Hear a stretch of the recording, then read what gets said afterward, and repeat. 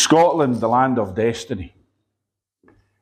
Amen. I wrote a book called Scotland, Land of Destiny, and I'm feeling a prompting to do a follow-up, a volume 2 of that.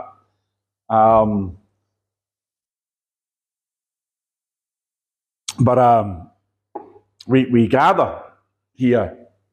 We don't just gather for Scotland, we gather for a wider dimension or sphere, but Scotland is where we're at.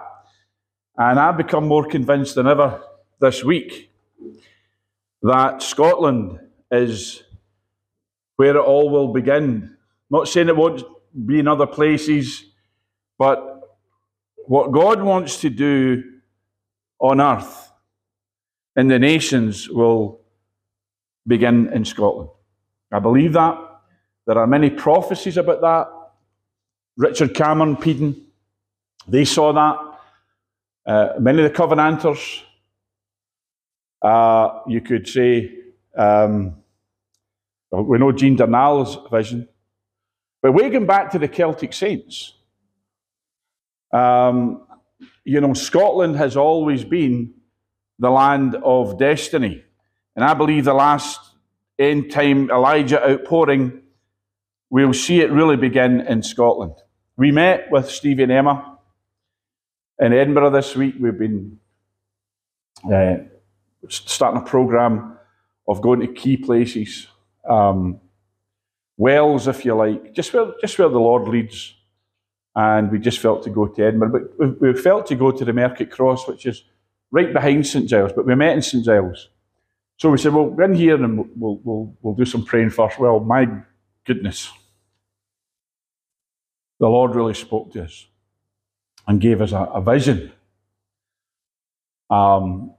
which is very much in line with what we've looked at previously, but a deeper and wider panoramic view of what the Lord wants to do in Scotland. And we were gripped by that. So we went out and then we did some decrees at the Market Cross, which is right behind St Giles. And St Giles in many ways is the epicentre of the faith in Scotland, because that was John Knox's church. And his house is just down the hill.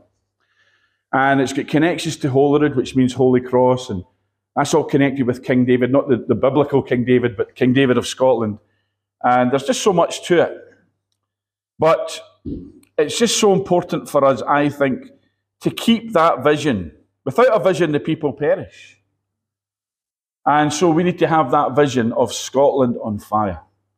And I want to say this, the vision that we received the other day was way beyond just a church thing, just beyond what we would call revival, folks getting saved. It touches the nation. And I'm going to say this, the vision we got, I don't believe we'd have got that anywhere else other than St Giles, because that was where Knox preached from. And that was where his vision touched the nation. Now, John Knox wasn't just a churchman, a preacher. What he did, he brought in education for children. He brought in, the Church of Scotland became the place you went to if you needed education for your children, health for your body, and healing, and it touched the whole social realm. What we call the parish or the poor relief, that all came from the church. You didn't used to go to the brew if you didn't have a job. You went to the church if you didn't have money. If you needed health or healing or some kind of medicine, you went to church-sponsored health outlets. If you wanted your children educated, they went to schools run by the kirk. Amen? And I want to say this today. I know you're going to say, "Oh, Pastor, the Church of Scotland is apostate. Knox would be turning in his grave." True. But friends, we need to pray for the Church of Scotland. There are still good Christian people and ministers in it on fire for God. And yeah, we just need to sweep out the dross. And there is dross there. But I want to speak today about this vision and how do we access what John Knox walked in? Well, he certainly walked in the apostolic realm. He was an apostle of God. He was certainly a prophet of God. There are things about John Knox few people know. John Knox ministered to kings. You know, he ministered to the royal family. He actually spent a time as a chaplain down in England ministering to the royal house down there. He had a multifaceted ministry, but you know, he was so mighty in God that even Calvin said of him, you know, that he was a mighty man. He was even more extreme in many ways than Calvin, and Calvin acknowledged this. And in a good way, not in a negative way. See, John Knox there's had so much mud slung at him by religion, well, really by his opponents. Amen. But Knox, the man, was probably not the man that you've heard of. But one thing is true about him: he was a man who did not fear the face of man. And we need preachers and Christians who don't fear the face of man. Can you imagine what Knox would have made of our present governmental situation? Amen. I don't think he would have been too impressed. But we had a good time with Stevie and Emma. And then, of course, yesterday, Bert. And it's so good to be connected to men and women who are on fire for God, and of course, in ministering with them. So we went for the purpose of prayer and prophetic decree over Scotland. And we got this revelation from the Lord.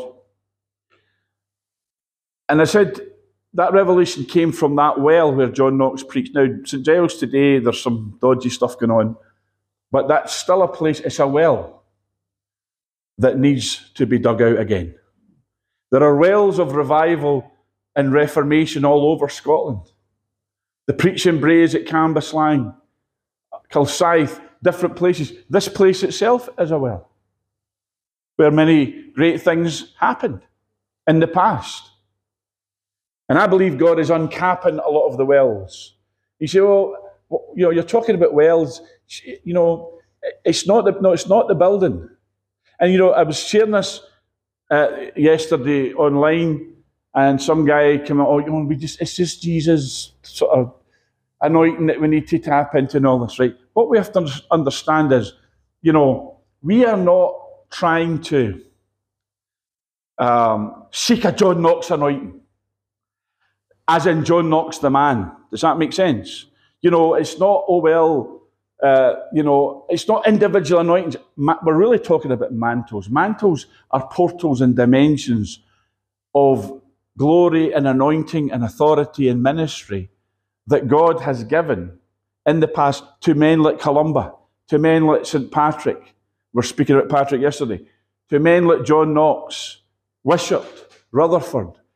They walked in dimensions and mantles of power and authority. They're still accessible to us in our generation, and even more so. And the greatest biblical example of that is Elijah. Elijah walked in a realm of power. And the man that followed him doggedly was Elisha. And Elijah said, what do you want me to do for me when I'm going? He says, well, I want double what you've got. I want double. Amen? You see, God wants boldness. Oh, I want double what John Knox walked in. Now, there's a price to pay. And Elijah said, if you're with me, if you see me when I go, you can have it. Which meant, you just follow close to me, son. Because if you're off at Tesco buying the groceries, or you're visiting a relative, or, you know, you're doing something else, when I go, it ain't happening. So we must follow closely. We pursue, we seek. And of course it happened, and the mantle fell upon Elisha, and he walked in double what Elijah had. So in other words, there's a mantle that we can receive from previous ministries, prophets, men of God, women of God. There are mantles. And that Elijah mantle keeps going on, because in the Malachi chapter 4, it speaks about the end of the age. It speaks about the last days. And it says in the last days, the Elijah ministry will restore families, We'll restore the sons to the fathers and the fathers to the sons. It will be a family healing ministry, lest I come and strike the earth with a curse. In other words, there's an Elijah. That Elijah mantle keeps going on. Oh, but we're in the new covenant now. These things. Listen, things that God inaugurates in the earth, many of them, particularly mantles and outpourings upon a ministry or a minister, they're there for a purpose. And the Elijah mantle in these last days, the purpose is to restore families. Isn't that good news? What we have to understand is that we have a government here in Scotland that hates the family. What's God's answer to that? The Elijah ministry. The restoration of the family. Fathers to the sons, sons to the fathers. Okay, that's not just a masculine thing. It means the healing of families. The bringing back together of families that have been rent asunder by evil, by sin. And I don't mean just wickedness. What I try to say is, living in the world that we live in, families burst up. But God restores families. That's his purpose, and that's a massive part of the end times. The disintegration of the family unit by all these woke policies. See, woke just simply means anti-family. And it means anti-Christ. Anti the anointing. You see, the Bible says that unity is like the anointing that flows down Aaron's beard. So unity and anointing, in God's mind, are the same thing. The anointing brings unity. And look at how our nation has been divided by separatists who don't just want to break up the nation, they want to break up the family. Their whole thing is divisive. It's anti the anointing of unity. Anti-anointing is antichrist. But you know, that's why we need men like Knox. Yeah, I believe Knox walked in an Elijah anointing, don't you? So we need that dimension again. And it's not just a man, oh, John Knox, John, he offends people, blah, blah, blah. Friends, what John Knox walked in, what Wishart walked in, what the Covenanters walked in, what men like John Alexander Dowie, another Edinburgh-born preacher.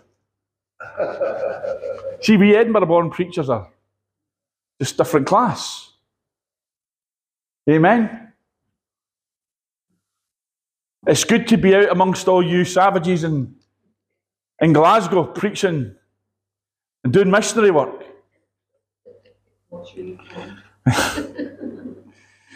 Wells of reformation, wells of revival, they're all over Scotland. And it's not about... Territory is vital. And I believe God has given, if you like, wells and mantles in specific areas. You know, you go to the preaching braes at Cambuslang, if you're at all spiritual, the minute you walk in to that park, it's hundreds of years ago, it's just a man, he just preached.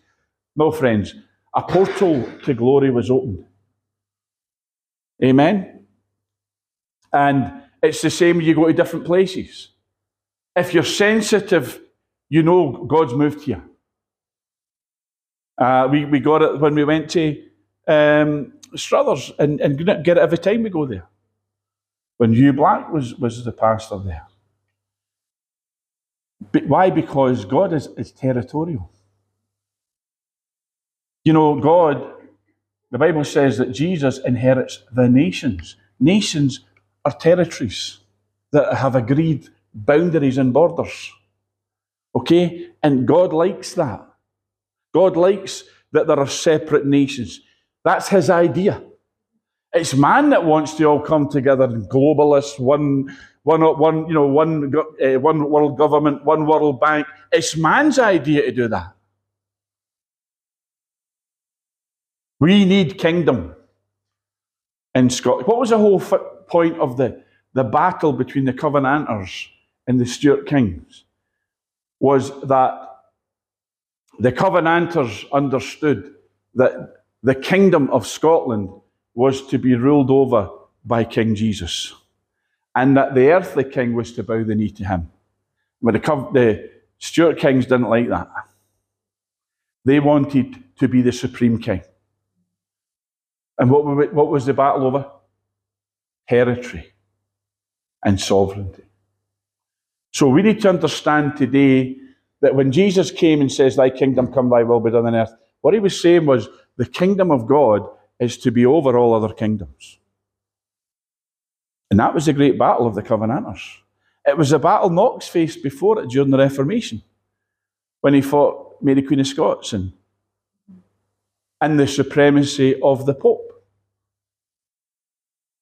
Because Knox's vision was very simple. Jesus rules and reigns over Scotland. Christ must reign. We'll get to my scripture eventually. The spirit of John Knox is still in Scotland. I have to say this. Since we went to St Giles on Wednesday, I feel that John Knox is following me around. I don't want to shake it, but I can't shake it. Now, I'm not were you talking about the ghost of John? No, I'm not talking about the ghost of a man. I'm talking about a mantle. I'm talking about the spirit of John Knox from the point of view of what God put on John Knox. I want to say this to you right now. What God put on John Knox, he wants to put on everybody here and any other believer that will receive it. Hallelujah. It's a nation-taking anointing. It's a nation-taking mantle. It's a nation-taking mindset. It's a nation-taking paradigm where you look at Scotland and you say, "I will not rest. Give me Scotland or I'll die." Okay? It's not just, we know that prayer, we know that he was known for that. You know, we need to get out of that mindset of, we know that. We need to get into the place where we walk in it. Give me Scotland, else I die. What he was trying to say was, I'm so gripped with the vision of Scotland for Jesus that if I don't see it, I'm going to die.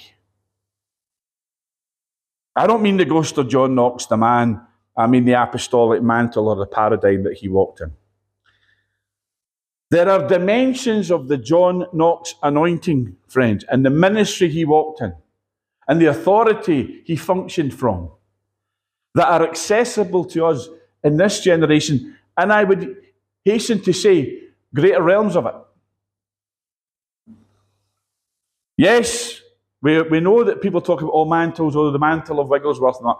We know that there can be a kind of, people talk about it and it's a kind of trite thing, it's a kind of people just think they can stroll up and get someone's mantle. I prayed the Lord would give me the mantle of Wigglesworth, and now I've got it. Well, that's good if that's really happening, but I want to tell you this, there's a price to pay. You don't just stroll up, roll up. It's not a supermarket. It's not an Amazon in the spirit. I'll have the Wigglesworth anointing, and I'll have I like that guy. Oh, yeah, John G. Lake, that'll do. It's not like that, folks. Just send it down. Yeah, Amazon Prime, yeah, I'll have it by tomorrow. Yeah, I'll sign up for Prime so I can have it sooner. Folks, it doesn't work like that. Amen? And let me just say this, it's not, like we heard last week, it doesn't come from bawling and squalling and, you understand, I need to go on a 40-day fast. It's not that. It's setting yourself apart. I teach at Bible College on leadership, and it's, how do I become a leader? Very, very simple. Take responsibility. The minute you take responsibility, you're a leader. The minute you say, Scotland and revival, that's not my pastor's responsibility. That's not the responsibility of that intercession group. That's my responsibility. You just became a leader. Because leadership is responsibility. And John Knox took responsibility, didn't he? For the nation. Intercession will do that. I'm going to read a couple of things in Scripture. Let me just finish this. We looked at the Elijah ministry and how it passes on, and we'll see that in the last days, the days we're living in. We see the need for it. The anointing will always respond to a need. If there's a great need, and I know some of you are burdened with this, with what's going on with our government, and the assault on the family, the assault on identity, gender, all that. And it grieves your heart. But when you see the need, you have to understand God has the answer there. And the answer is always, always, always the anointing. God gives the anointing to meet the needs of humanity. Our need in Scotland is not just for revival, it's for reformation. Not only in the church, but in the nation. See, when we just reduce it to the church, we have to understand, I think Bert said it last week, it's one of my favourite ways of looking at it. As goes the church, so goes the nation. The nation's in a mess because the church is in a mess. If you reform the church, you'll transform the nation. If you reform the church of Jesus Christ, you will transform the nation of Scotland. One follows the other. It cannot, though, and Steve and I were talking about this, and he said it's so true. It cannot happen without the true expression of the apostolic and the prophetic. You see, it took an ox to take Scotland. It took an apostle of God and a prophet of God. The church is built on the foundation of apostles and prophets. I have to say this, pastors won't do it. Evangelists won't do it. The greatest teachers in the church will not do it. It takes apostolic and prophetic foundation to reform the church and thus transform the nation. Knox wasn't just, he's a preacher, that guy, he's a preacher, he's on God TV. No. John Knox was sent as much to the nation as he was to the church. Yeah. Because he was an apostle. We need to understand that what we do in church doesn't just affect and impact the nation. We need to understand that in Scotland in particular, other places, let them fend for themselves. But I know this about Scotland. What we do in Scotland as God's people is designed by God to create the Scotland that God wants in the earth. Not what all these other people want. And just because they got voted in, and just because they have the power just now, God will give us the clout here in Scotland as the people of God, that they will fear our displeasure. Hallelujah. We're not going to be tyrannical about it. We're not going to be, but I'll tell you what, you step lightly round John Knox, because he feared the face of no man, and he'd rebuke you. And let me tell you, you don't want a rebuke from a man with that level of power and authority on him. You don't want a rebuke from that. You can get a rebuke from pastors, and you just shrug it off. There's people you can tell you off, you think, okay. But if John Knox rebuked you, you walk lightly for a while. That level and dimension of apostolic authority and power is coming back to Scotland. And I want to say this, it's not just Scotland for Jesus, it will be Scotland for the body of Christ. And I remember the night in the prayer meeting over at Victory. Shared this with you before, I'm sure.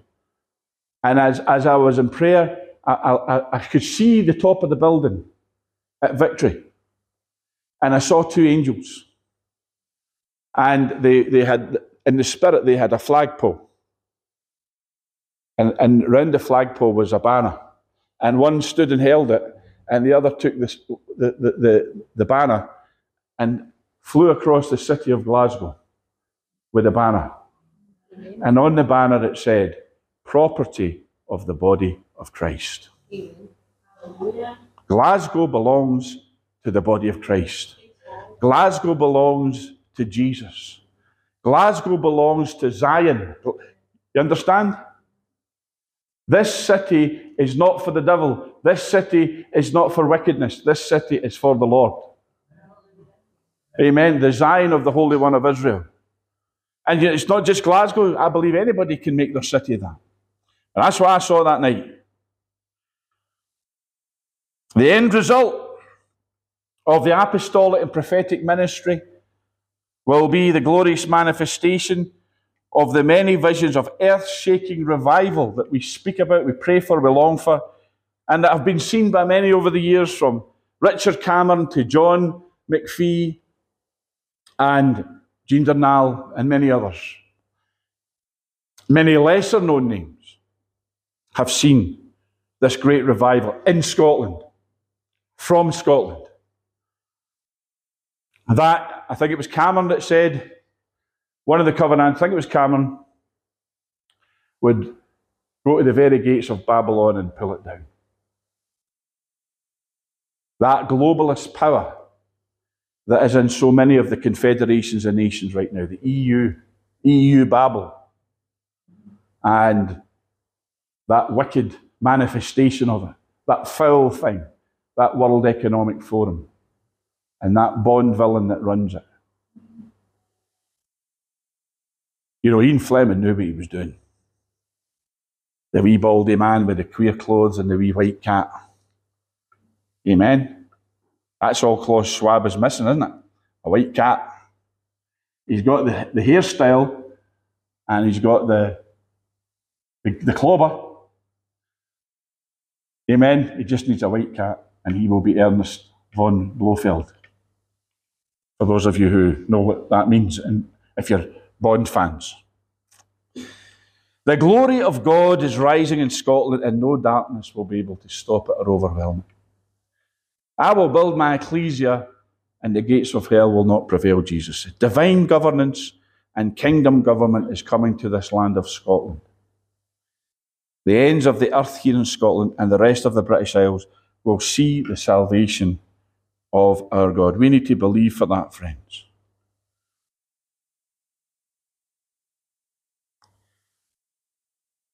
You've heard the question, I have too. Where are the John Knoxes in Scotland today? Well, I want to say this. I believe I'm looking at some of them. Hallelujah. Amen. Because I believe that mantle is caught. And if you want to catch it today, I believe you can. No, it's not catching it from Bill McMurdo. It's catching it from the Spirit of God. There's an open invitation. You know, you don't have to accept, these men only come along once in a while. They only come along once in a while because people won't take responsibility to receive that man. Nobody's saying here you have to be exactly like John Knox, because, you know, not all of us can grow a big long beard. It's not about imitating a man. It's about receiving the dimension of glory and anointing that man walked in, or that woman walked in. You know, if you look at, again, Mariah Woodworth-Etter, arguably the greatest minister in terms of authority and power and so on in the whole of the church history. So much so that John Alexander Dowie reputedly went a wee bit off beam because he was jealous of what she walked in. Then that was followed by Amy Semple McPherson, who caught that mantle, I believe, and then Catherine Kuhlman. See, mantles are dimensions. They're realms that you can walk in. You know, it's functions that God gives and says, you know, if you qualify to walk in this, you can do what previous people that walked in it can do. Does that make sense? And qualification is dedication. If you want to be the best, if you want to beat the rest, dedication is what you need. Remember that?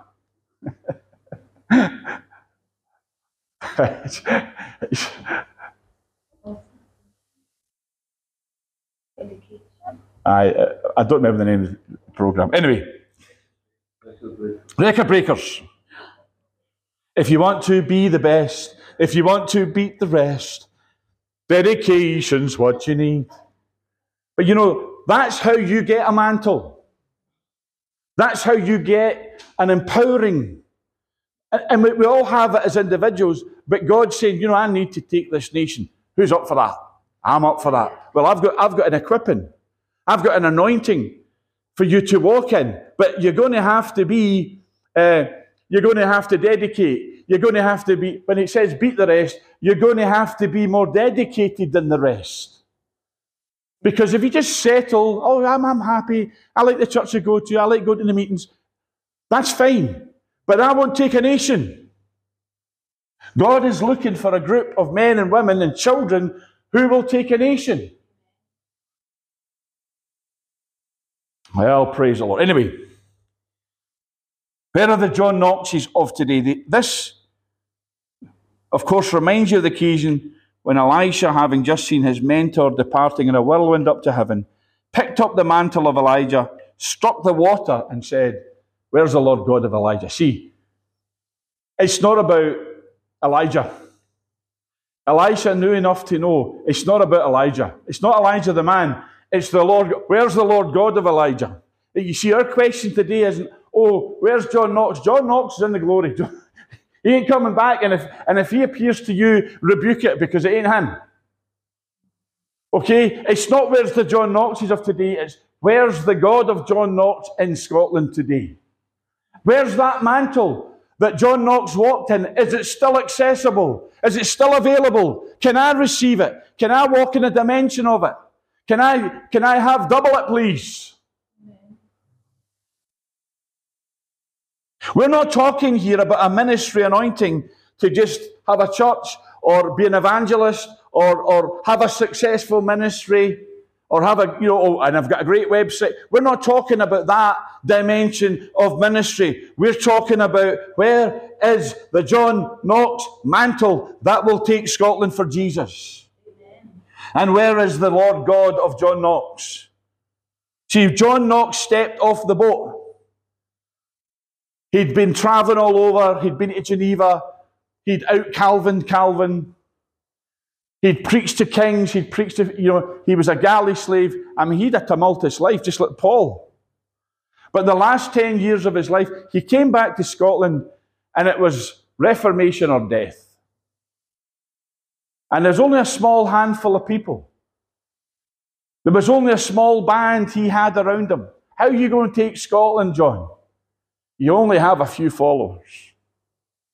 And the nation's in turmoil. And all those pro-Catholic wars, Scotland's a mess, John. And you want to take it for Jesus. 10 years later, John Knox said, God rained men upon us. A mighty reformation, a mighty revival. People came. There was a gathering. But it didn't start with crowds and hordes and throngs and multitudes and mega churches. It didn't start with that. It started with a faithful few who walked in John Knox's mantle, his covering, his anointing.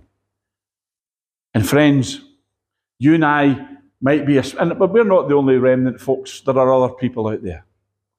But you have to say of the body of Christ is greatly maybe reduced in number compared. Certainly reduced in clout. And a lot of Christians are just nominal, aren't they? Or just lukewarm. So the remnant is small, but friends, what we're looking for is multitudes. We're looking for God to rain men upon us in Scotland. Not so we can have big churches. That's not the point of it, that's the fruit of it. The point of it is Scotland for Jesus.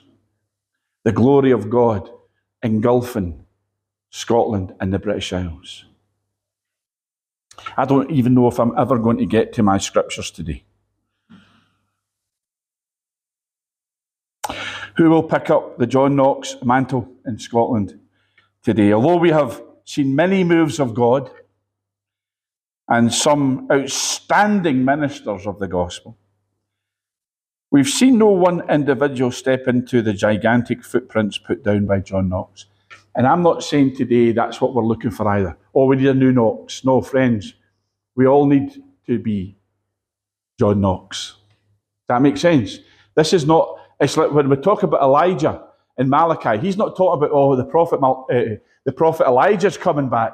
He's saying that Elijah mantle will be walked in by God's people. We need a John Knox mantle that the corporate body of Christ walks in Scotland.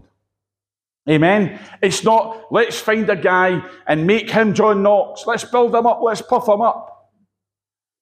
Amen? Because let me tell you, this is not about a man. It's not about a woman. It's about a corporate body. God's shown what he can do through one man. So what can he do through a corporate body of men and women and children? Knox wasn't just a man who impacted the church. He was a great preacher and theologian. Of course, he'd been a priest. Highly esteemed by his peers and respected by no less than Calvin himself, as I said, who's said to have envied Knox's fervency and boldness. Imagine John Calvin saying, wish I was like that guy. Wish I was like him. Yet Knox's reach and effect on events was much greater. It went beyond the church, is what I mean. John Knox did what few have done in history and what many aspire to do today. As a Christian leader with indisputable apostolic authority and charisma, he traversed his own sphere of influence to reach into other spheres. He took what he carried in God out of the church and into the 7 mountains of culture, education, government, health. He touched the whole of Scottish society and transformed it, because what he carried within him was not just for the 4 walls of church. He did penetrate, in fact, he conquered the 7 mountains. He took a nation. See, we're not talking, when we talk about revival, other countries can have revival. Let me just say this to you. Other countries can have revival. They can have thousands getting saved. They can have churches full. They can have all of that. But I tell you this, our task in Scotland is not that. It's greater than that. It's to take the nation of Scotland for Jesus.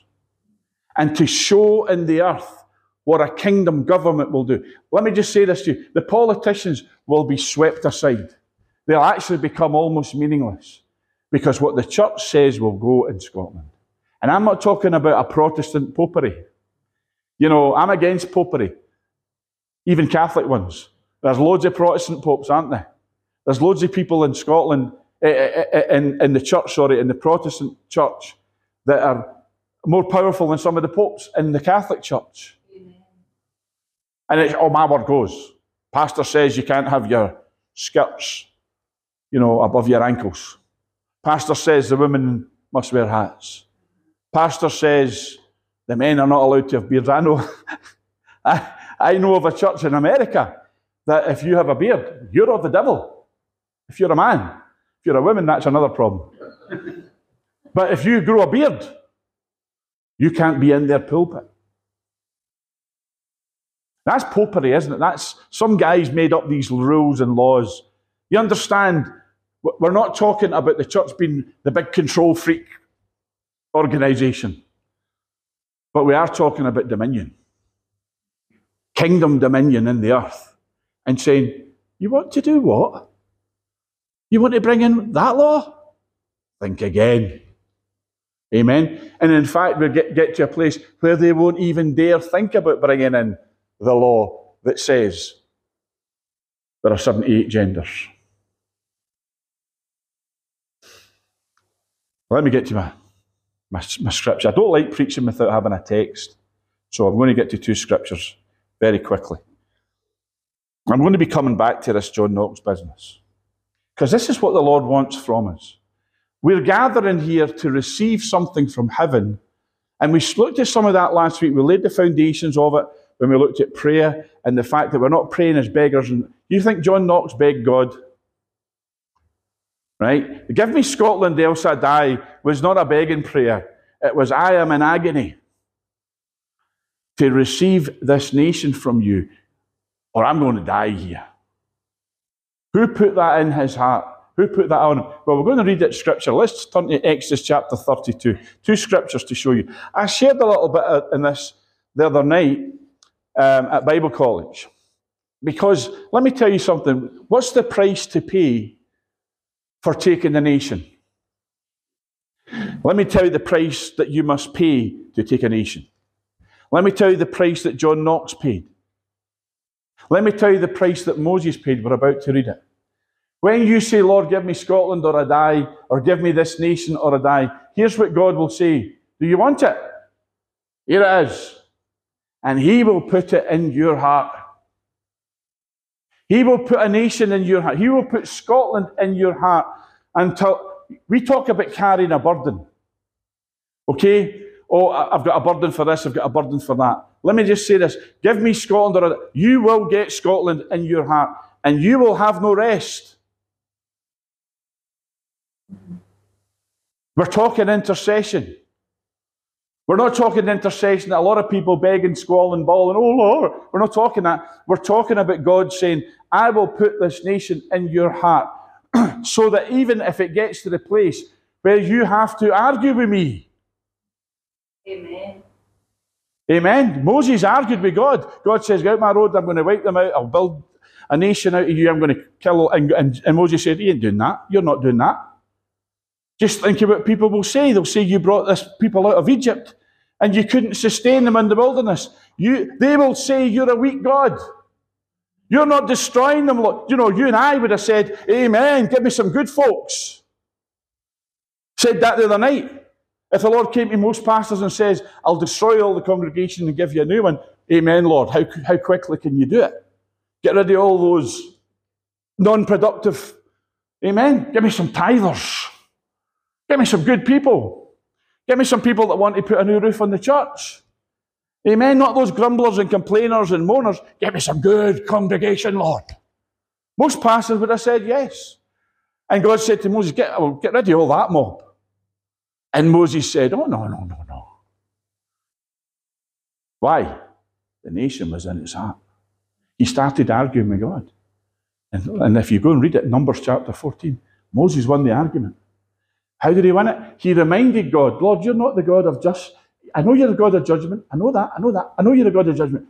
But you are the God of mercy. He reminded God that mercy comes in God's mind and heart before judgment. Mercy, he says, no, Lord, you're the God of mercy. You show mercy.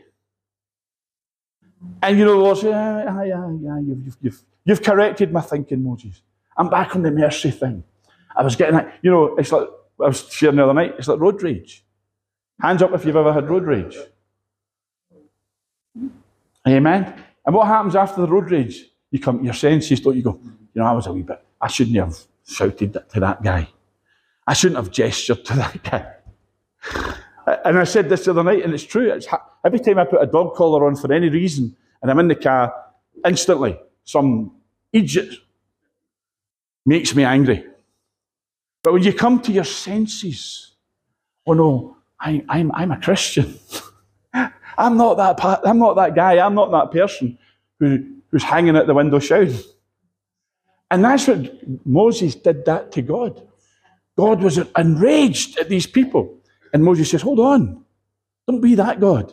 Be the God of mercy. And we see it here. Okay. Exodus 32. And verse 30. This is when they made the golden calf.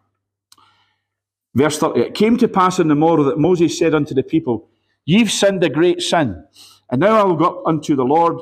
Peradventure, or maybe, just maybe, I shall make an atonement for your sin. In other words, maybe God will allow me to sort this out. Perhaps I can make an atonement. And Moses returned unto the Lord and said, Oh, this people have sinned a great sin and have made them gods of gold. Look what he says. Yet now, if thou wilt forgive their sin, have mercy upon them, Lord, in other words. And if not, blot me, I pray thee, out of thy book which thou hast written.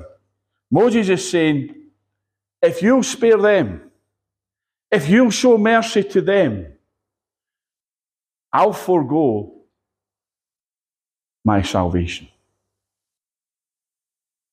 You can blot me out. Take me. Blot me out of your book, but forgive them. That is intercession. That is having a nation in your heart that you would rather be estranged from God than see the people that God has given you, the nation that God has entrusted to you, in your heart, fall under judgment or be lost or perish. That's what God is looking for. That's the price you pay. Not that, oh well, you'll be lost forever, but Scotland will be saved. That's not it. But having that heart of intercession, that you would rather lose your salvation, you would rather lose your name in the book of life than see the nation that God has put in your heart perish in judgment. Mercy triumphs over judgment. In other words, a heart for the nation is a heart of mercy. And people say, John Knox, he was a harsh man. Blah, blah, blah. Friends, if John Knox didn't have this heart, God would not have given him Scotland. If Moses didn't have this heart, God would not have said, lead my people and tell Pharaoh, set my people free.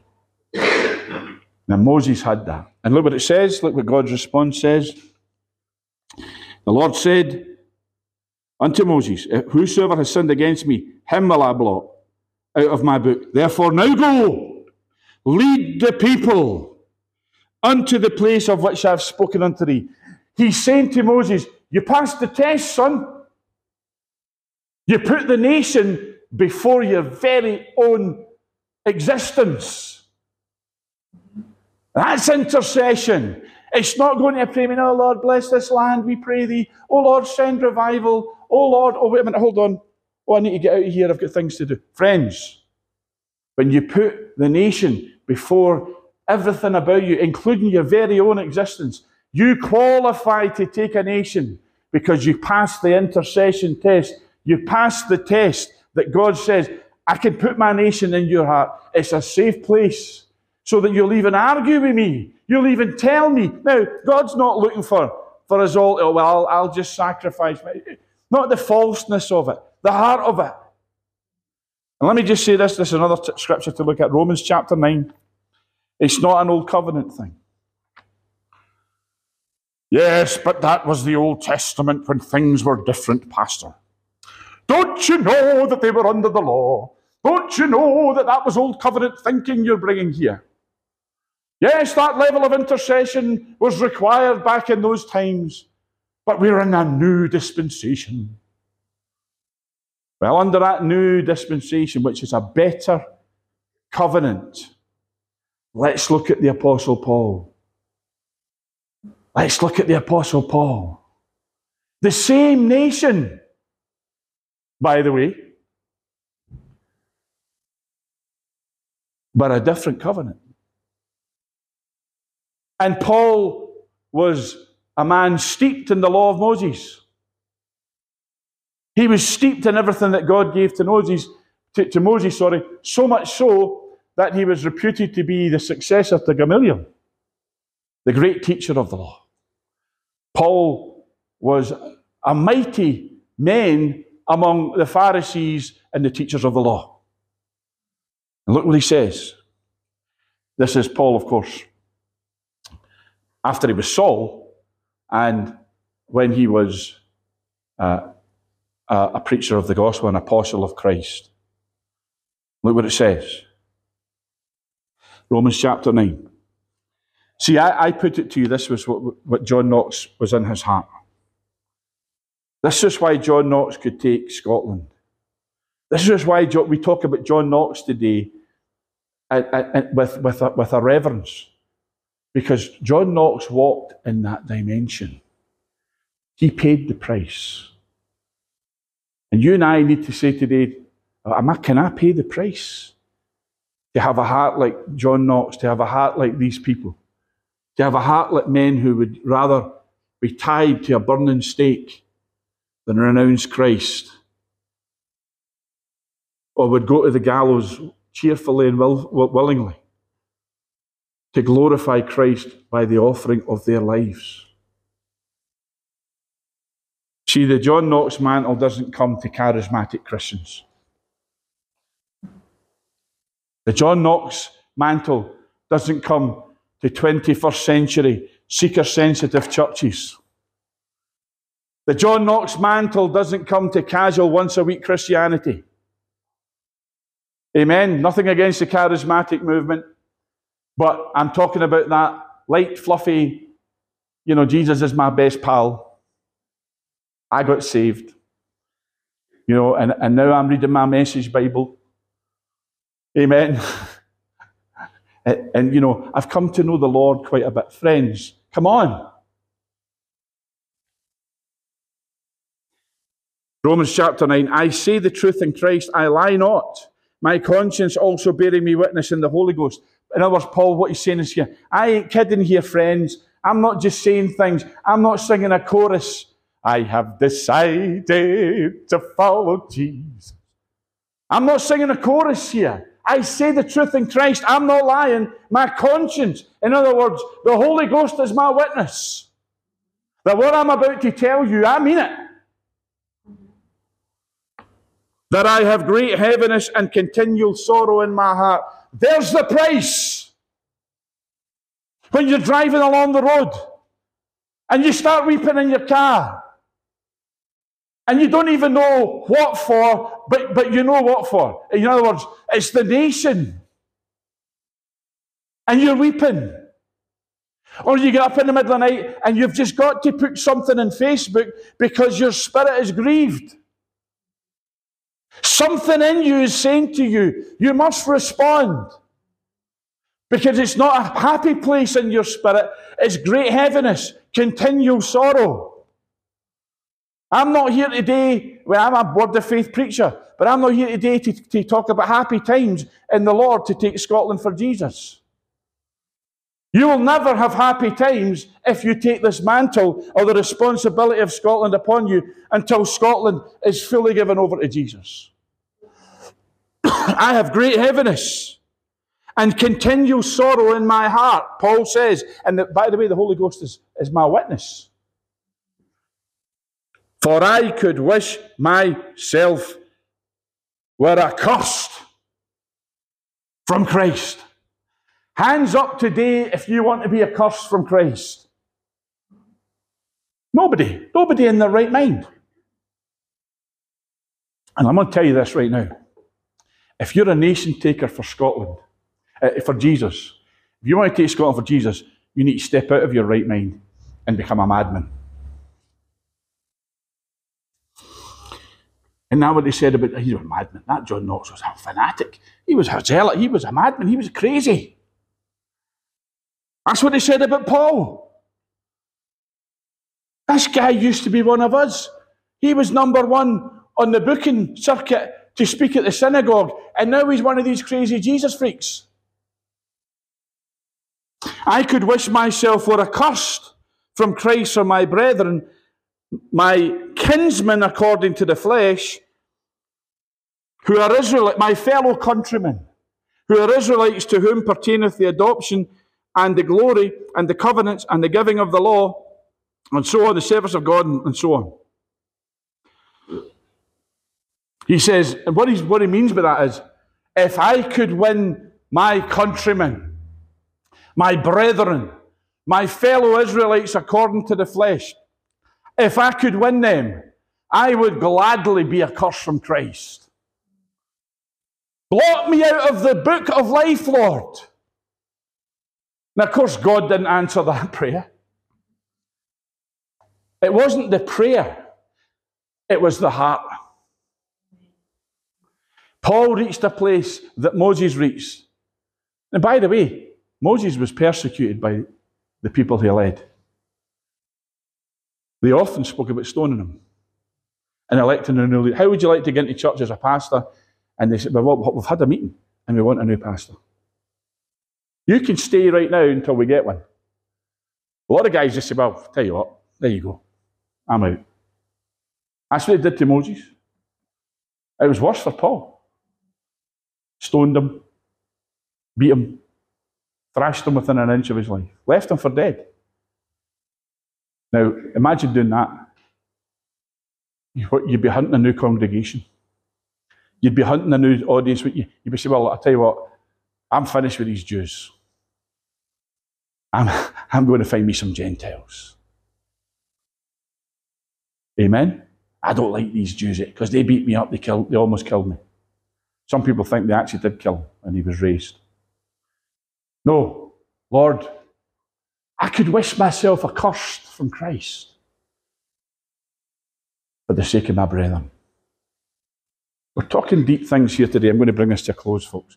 We're talking deep things today. We're talking about a depth, a level of intercession. See, you can receive the John Knox mantle. You can receive it. You can receive it right now, sitting where you are. I believe that. I believe God's released it in the earth. But you won't receive it unless you receive that the nation in your heart to the depth. But Moses and Paul, you'll say, I no longer matter one bit. Even my eternity doesn't matter. That's what both of them were. Even my eternity. I would forsake my eternity. I'd lay my... See, you can lay your life down as a martyr and lose your body and go into glory. And, you know, that is an amazing thing. There's a reward for that. But these men took martyrdom beyond even that, because in their hearts they said, Moses and Paul, they said, I'll lose my eternity if, Lord, you'll do. And of course the Lord said, that's not going to happen. But the heart. There's an intercession. We're not talking about intercession. And I'll close with this. I need to say this. And we'll come back to this thing another time. Maybe next week. We're not talking about intercession whereby you say, oh, well, I'll do it. I'll give 8 hours a day, 4 days a week, 5 days a week, or whatever, every day of the week. We're not talking about becoming an intercessor like that. It's not about what you do. It's not about saying, well, I'll intercede, I'll give God, I'll get up and pray from 2 till 5 in the morning. It's not about making that kind of, because everybody's done that. We've all been there, we've all got that, well, we hear a testimony, I'm going to be like them, I'm going to pray 10 hours a day. It's not about that. God's not asking you to do that. He may ask certain people to do that. What he's saying here today is, will you, if you want to take a nation, will you receive that nation in your heart? If you want to take Scotland for Jesus, will you be somebody that I can put Scotland in your heart? That 24 hours a day, when you're sleeping, when you're waking, whatever you're doing, when you're at your job, when you're at the supermarket, whatever you do, wherever you go, you will be walking with the nation of Scotland within you, in your heart, and you will agree that you'll have great heaviness and continual sorrow until the Scotland that I purpose in the earth is manifest before your eyes. Will you receive that? Because that's what the price to pay, that is the price to pay for that mantle. Some of you already have it, and I will say this as well. Some of us have it in a measure. Amen? For some people, God gives a measure of it and then increases that measure but you have to have the commitment to say, I'll give it to me, Lord. And you'll be standing in the aisle as you're thinking about, will I get peas or beans to go with the pies tonight? And you start weeping. You'll be talking to somebody about mundane things. And you start wailing. Because you've received something from God. Deep cries out to deep. And you'll know what it is. You might not know the specifics, but you'll know. Something in me, in my spirit, I've picked up from the Lord. The intercession. And sometimes you'll have to go away and intercede. But other times you'll know that you're already in intercession. Because the Spirit groans with words that cannot be uttered. Will you receive that from the Lord? Will you, don't make a cat, oh yes, well, I need to show everybody I'll receive that. Friends, only do this when you're fully. And I'm not saying None of you have done that. Maybe all of you already have. But we're not just speaking here to this group. This goes out. So whoever's listening to this on podcast, YouTube, whatever, it's a price to pay. And I believe God is calling people. There's a mantle. It's available to you, but you have to pay the price. Amen. This is for beyond the ordinary. You know, you say, "Oh, are you talking about an elite?" Yes, I am. But let me just tell you this: if you're a casual Christian, you don't want to be part of this, because this will break you. If a nation breaks you and makes you actually, in a sense, worthless. You see, Give Me Scotland El Shaddai was John Knox's way of saying, I might be a great preacher. You might have sent me into Kings. I might be the pastor of St. Giles. I might be the founder of the Church of Scotland. I might be looked up to and feared by my peers. But I am nothing. I am a broken, worthless wretch of a vessel unless Scotland turns to you.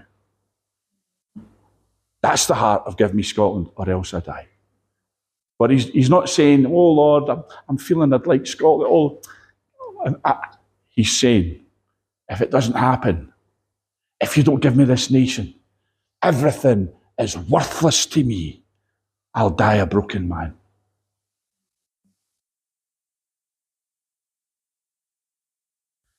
Father, we just receive your word this morning. It's not a light thing. It's not something that we esteem lightly as we come to you this morning.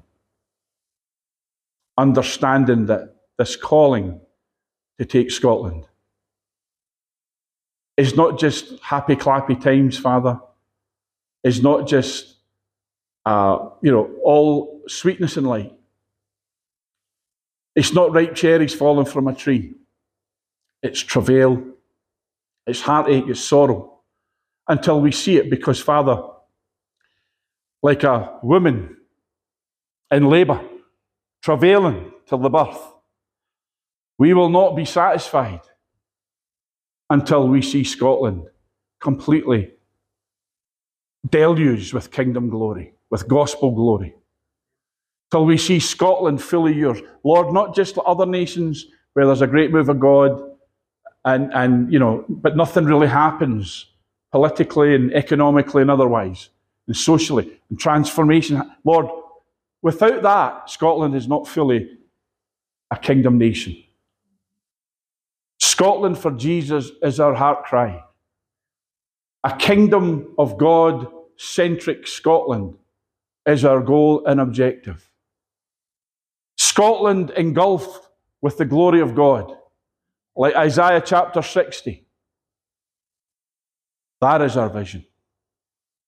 And Father, we pray this day, Lord, I just pray for everybody listening to this here in this room, and Lord, also who are hearing it out there, Lord, online and so on. Father, I just pray that there be a true response in the hearts of people, that each and every one of us, myself included, would make that dedication, Father, to say, Lord, give us our nation, else we die. In other words, Lord, our life has no meaning unless we see this nation completely under the lordship and the kingship of the Lord Jesus. We declare and proclaim that Jesus is Lord over Scotland this day. But Lord, that is our faith declaration, that is our proclamation. But Lord, we long for the manifestation of it. We long, Lord, that it's no longer just a fact in terms of eternity, but Lord, it is also a present moment manifest reality. Let us see that, let us walk in it. And for everyone here, Lord, I do pray that they would receive that mantle. It's freely given. Lord, it's not about begging and squalling for it. We only have to receive it. But we have to say, Lord, when we do receive it, yes, I receive that. And I will pay the price, whatever it is, to see Scotland bow the knees. Not some people, but Scotland as a country, as a nation, and the British Isles bow the knee to Jesus Christ. Amen.